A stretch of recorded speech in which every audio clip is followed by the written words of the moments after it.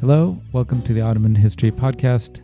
I'm Nir Shafir, and today we will be speaking with Pascale Ghazaleh, Associate Professor of History at the American University in Cairo. Welcome to the podcast, Pascale. Thank you very much. It's an honor for me to be on the podcast. Today, the topic is the language of revolt amongst working populations in the 19th century Middle East, in particular Egypt. And Pascale is a scholar of the legal and labor history of 19th century Egypt, and therefore is a very fitting guest to talk about this. And we're going to be talking about a project that she's been working on in the past few years called The People's Property, Resources and Citizenship in 19th century Egypt. And one of the things we'll also be talking about not only is what is the nature of revolt amongst the working population in the 19th century, but how do we access it? How do we find this in the archives? And what is the story of accessing those archives themselves?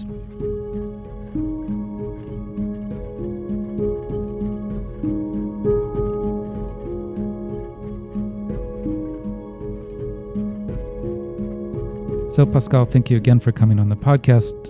Let me pose this question to start off with. You talk about these moments of revolt, of rebellion in the 19th century Middle East, not just in Egypt, which is your focus, but throughout the period and throughout the region.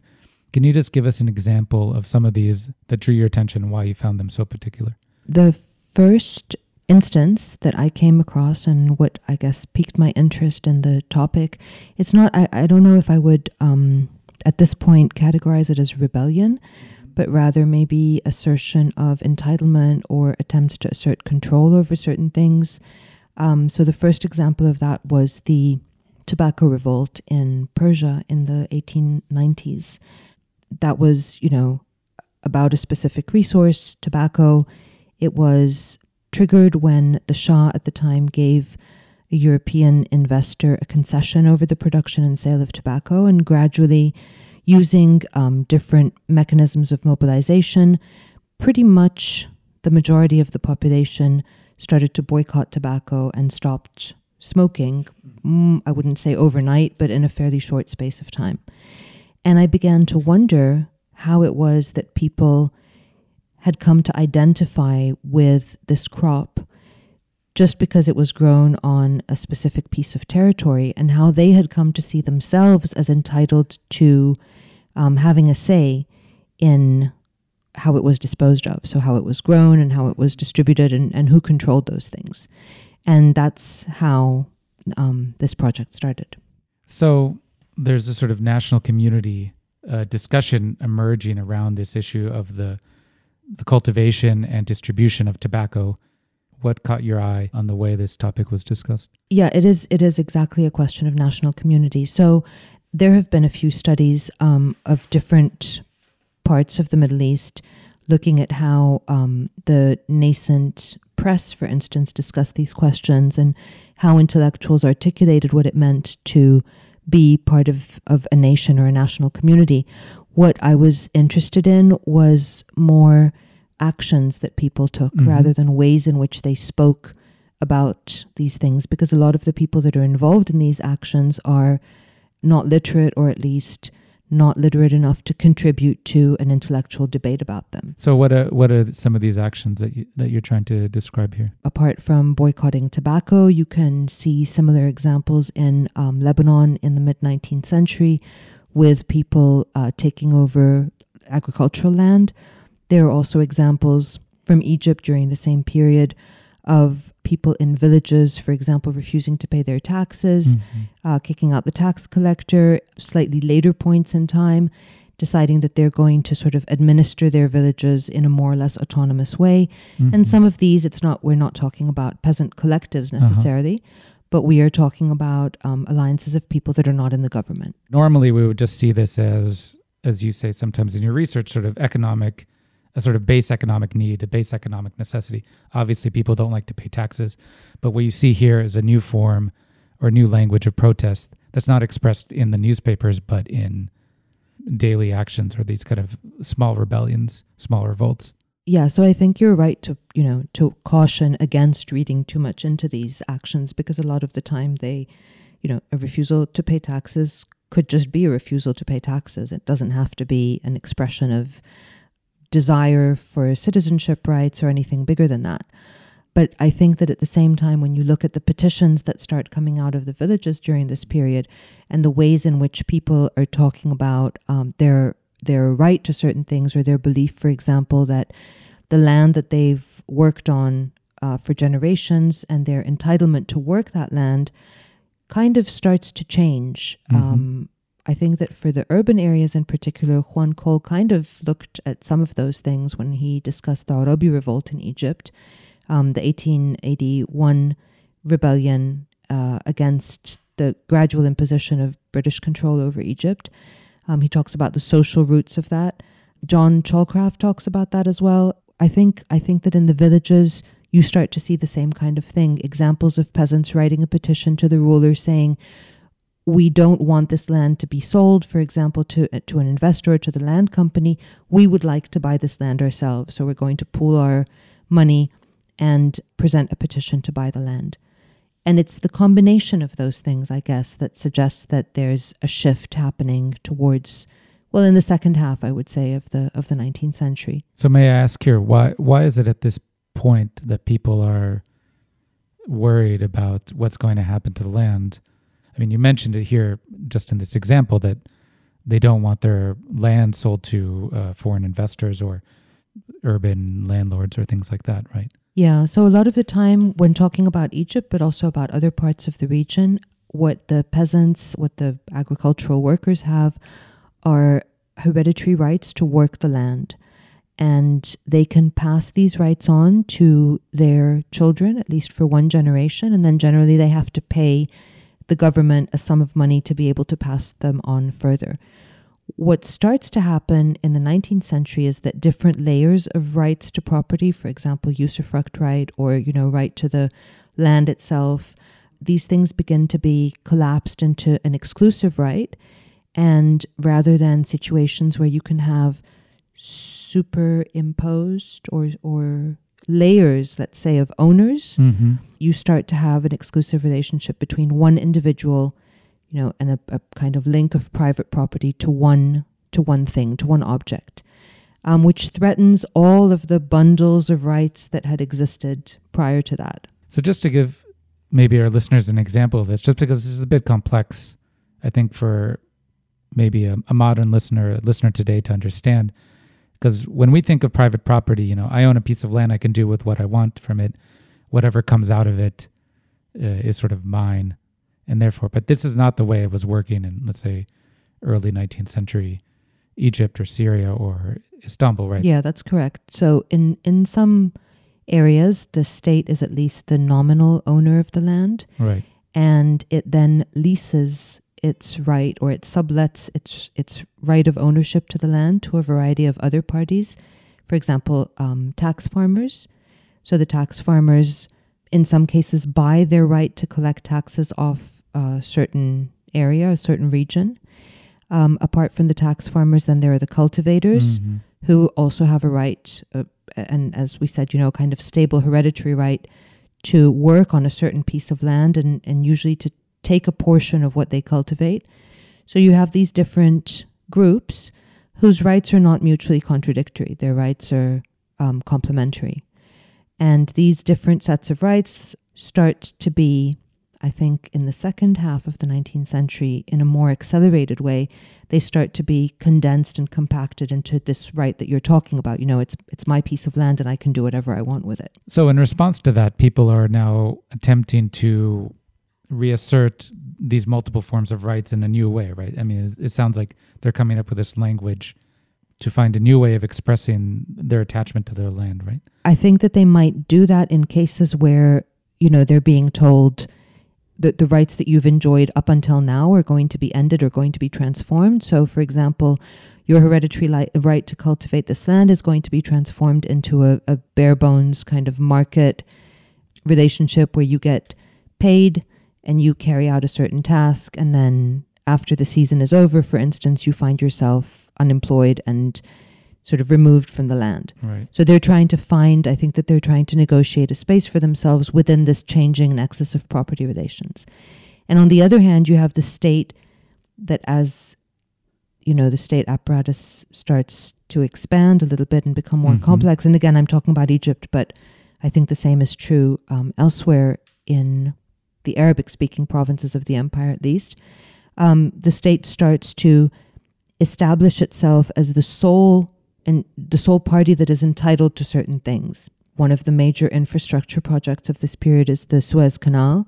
The state recruits or mobilizes large numbers of laborers to dig the Suez Canal in what are often extremely harsh circumstances, as we know, and then essentially sells off or gives the Suez Canal away to creditor nations, the European powers like Britain and France. So the peasants, I'm assuming, or not assuming, maybe this is one of the hypotheses, the peasants who dig the canal do feel a sense of ownership towards it. How do they express that, and how do they articulate it, and how do they assert it? That's kind of the question that interests me. I saw mentions, for example, of rebellions that are organized by Bedouins, the Bedouins that were controlling the Red Sea routes, and they recruited the peasants who were digging the canal into these rebellions. But I have yet to find sufficient traces to be able to justify any conclusions. So it sounds fascinating, this set of questions that you've posed. And I was just wondering, maybe you could just give us one more glimpse before we move into the question of the archives and how do we find this, one more glimpse of what this sort of revolt might look like in, let's say, late 19th century Egypt.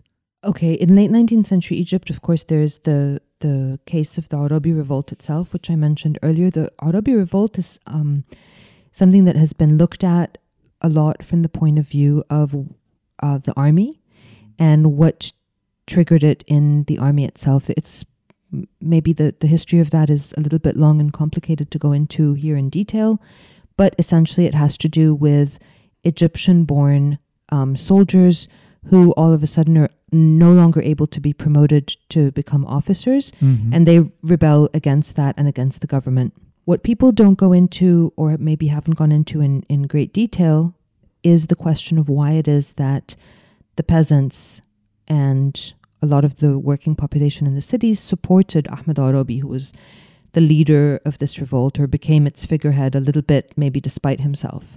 And it seems, in some cases it's treated as a kind of proto-nationalist thing, and in other cases people say, no, it's just a question of the crowd going along with something because it seems like a good idea. It's possible that one of the ideas that motivated people and that really caused them to mobilize was the idea of resources, and the idea of, Egypt's bankruptcy and the imposition of British control being something that was going to affect people on a very immediate level. So it wasn't only that people were articulating spontaneously their citizenship rights or their ownership of resources. There was also the fact that, for example, after having had the Suez Canal dug by these laborers, the ruler of Egypt then raised taxes on people in order to be able to pay for all of the infrastructure projects that he was initiating. So the link was being made. There's kind of no doubt about that.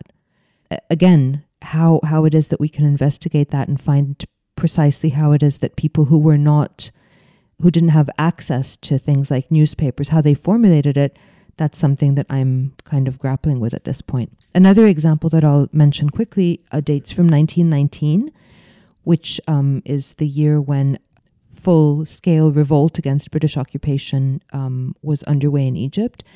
And during this period, there were a couple of experiments. One is better known than any of the others, in a town called Zifta, on the western bank of the Nile in the province of Gharbeya. The population of Zifta declared themselves autonomous from the rest of Egypt and declared themselves a republic. So they basically closed off their area, prevented tax collectors from coming in, collected their own harvest, distributed it, and engaged in a few months of, experimenting with collective ownership and distribution of resources. They had a printing press, they printed pamphlets, and they had their own system of government. And then things died down, and Zifta was reincorporated into, the monarchy. But I do think that things like that warrant a close look and kind of a close understanding of why it is that the working population was going along with these things. And it's not just a question of being recruited by notables or being, sort of enmeshed in a web of patron-client relations that made them more susceptible to supporting such endeavors.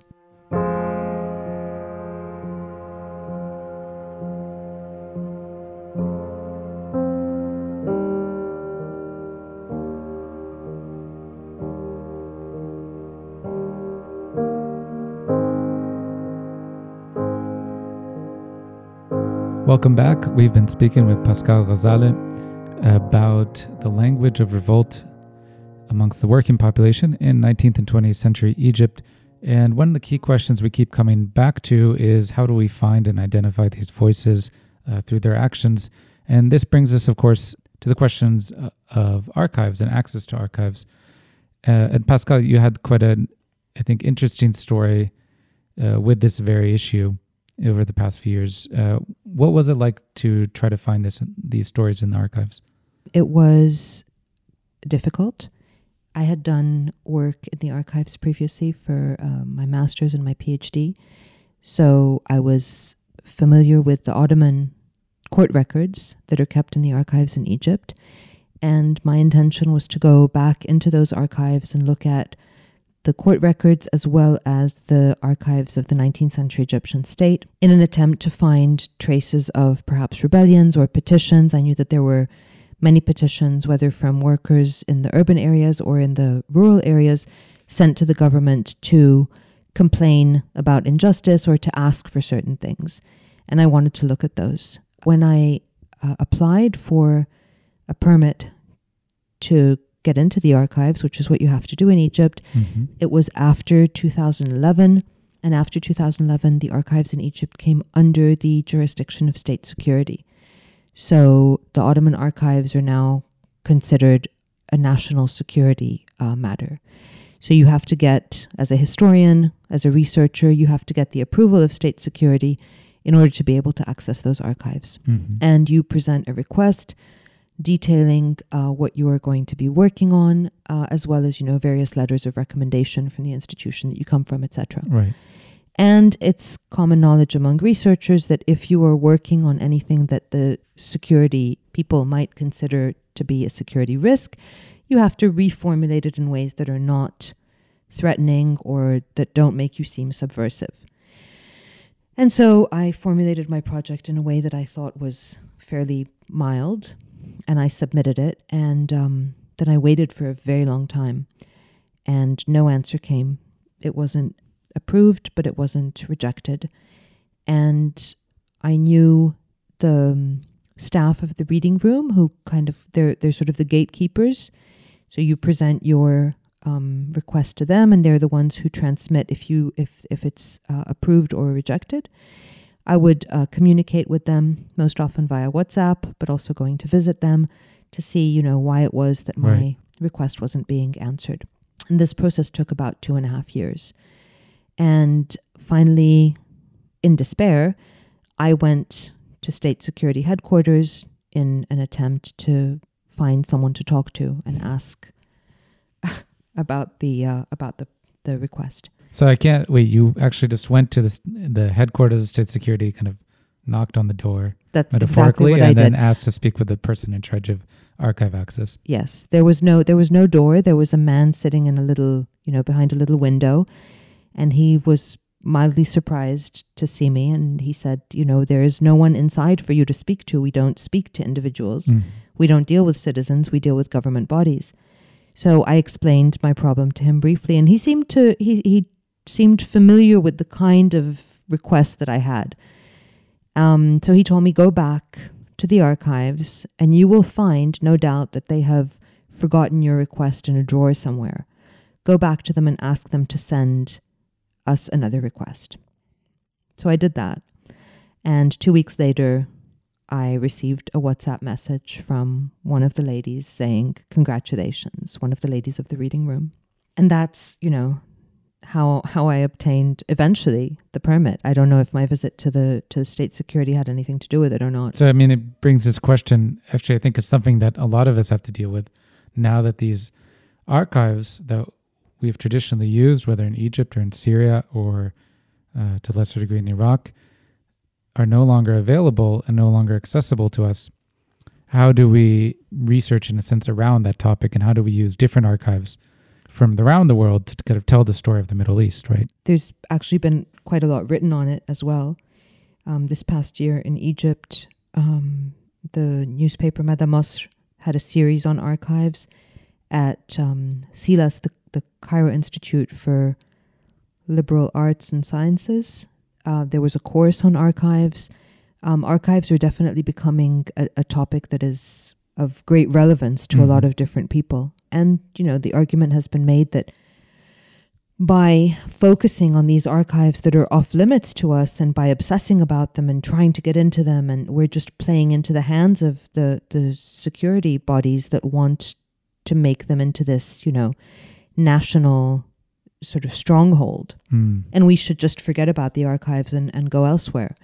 I find this difficult because I was trained in a fairly conventional way as a historian, and I guess in that way I'm a little bit of an empiricist, and I tend to formulate my questions by starting work in the archives. It's by looking at the primary sources that I'm able to understand where I can go. So it's very hard for me to divorce myself from that. I mean, it's an interesting critique that by insisting on access to the archives, these people that you're mentioning are saying that we're making the archives more central than they actually are to the telling of history. On the other hand, I'm interested to see, what do they actually suggest that we do? Where should we look for history? I guess that some of the people who talk about this kind of fetishism of the archive have other kinds of sources. Some of them work, for instance, I'm thinking of one colleague who works with old recordings. Other people do oral history. That's also kind of a security hazard in Egypt at the moment. And I imagine that in places like Syria or Iraq, it's pretty much impossible. Other people work with print sources, newspapers, things of that nature. So it's not that there is nothing else there, but it also seems to me that by acquiescing in state security's monopoly over the archives, we are relinquishing a right that is ours as, as researchers, as historians, as scholars. Right.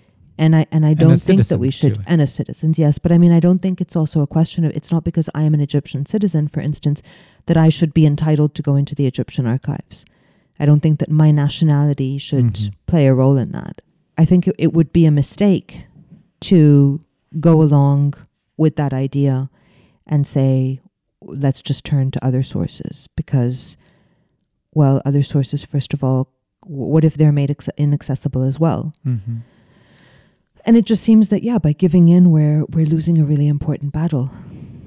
So I would encourage people to keep on trying to access the archives, not necessarily to fetishize them, again, but definitely to keep on trying to use them, because they are an important part of this, methodology and what everyone is trying to do. Well, on that note, Pascale, thank you so much for giving us that impassioned plea for access to the archives, which, as you said, are not just important for us as citizens or subjects of state, but for all people and all researchers that are interested in understanding this and interested in writing history of one kind or another. And we look forward to hearing more about your project in the future. Thank you so much for having me. If you're interested in learning more, we encourage our listeners to go to their website, where you'll find a short bibliography provided by Pascale on this topic. Also check out our Facebook group and go to our website, ottomanhistorypodcast.com, where you can find all the different episodes and hopefully many more things.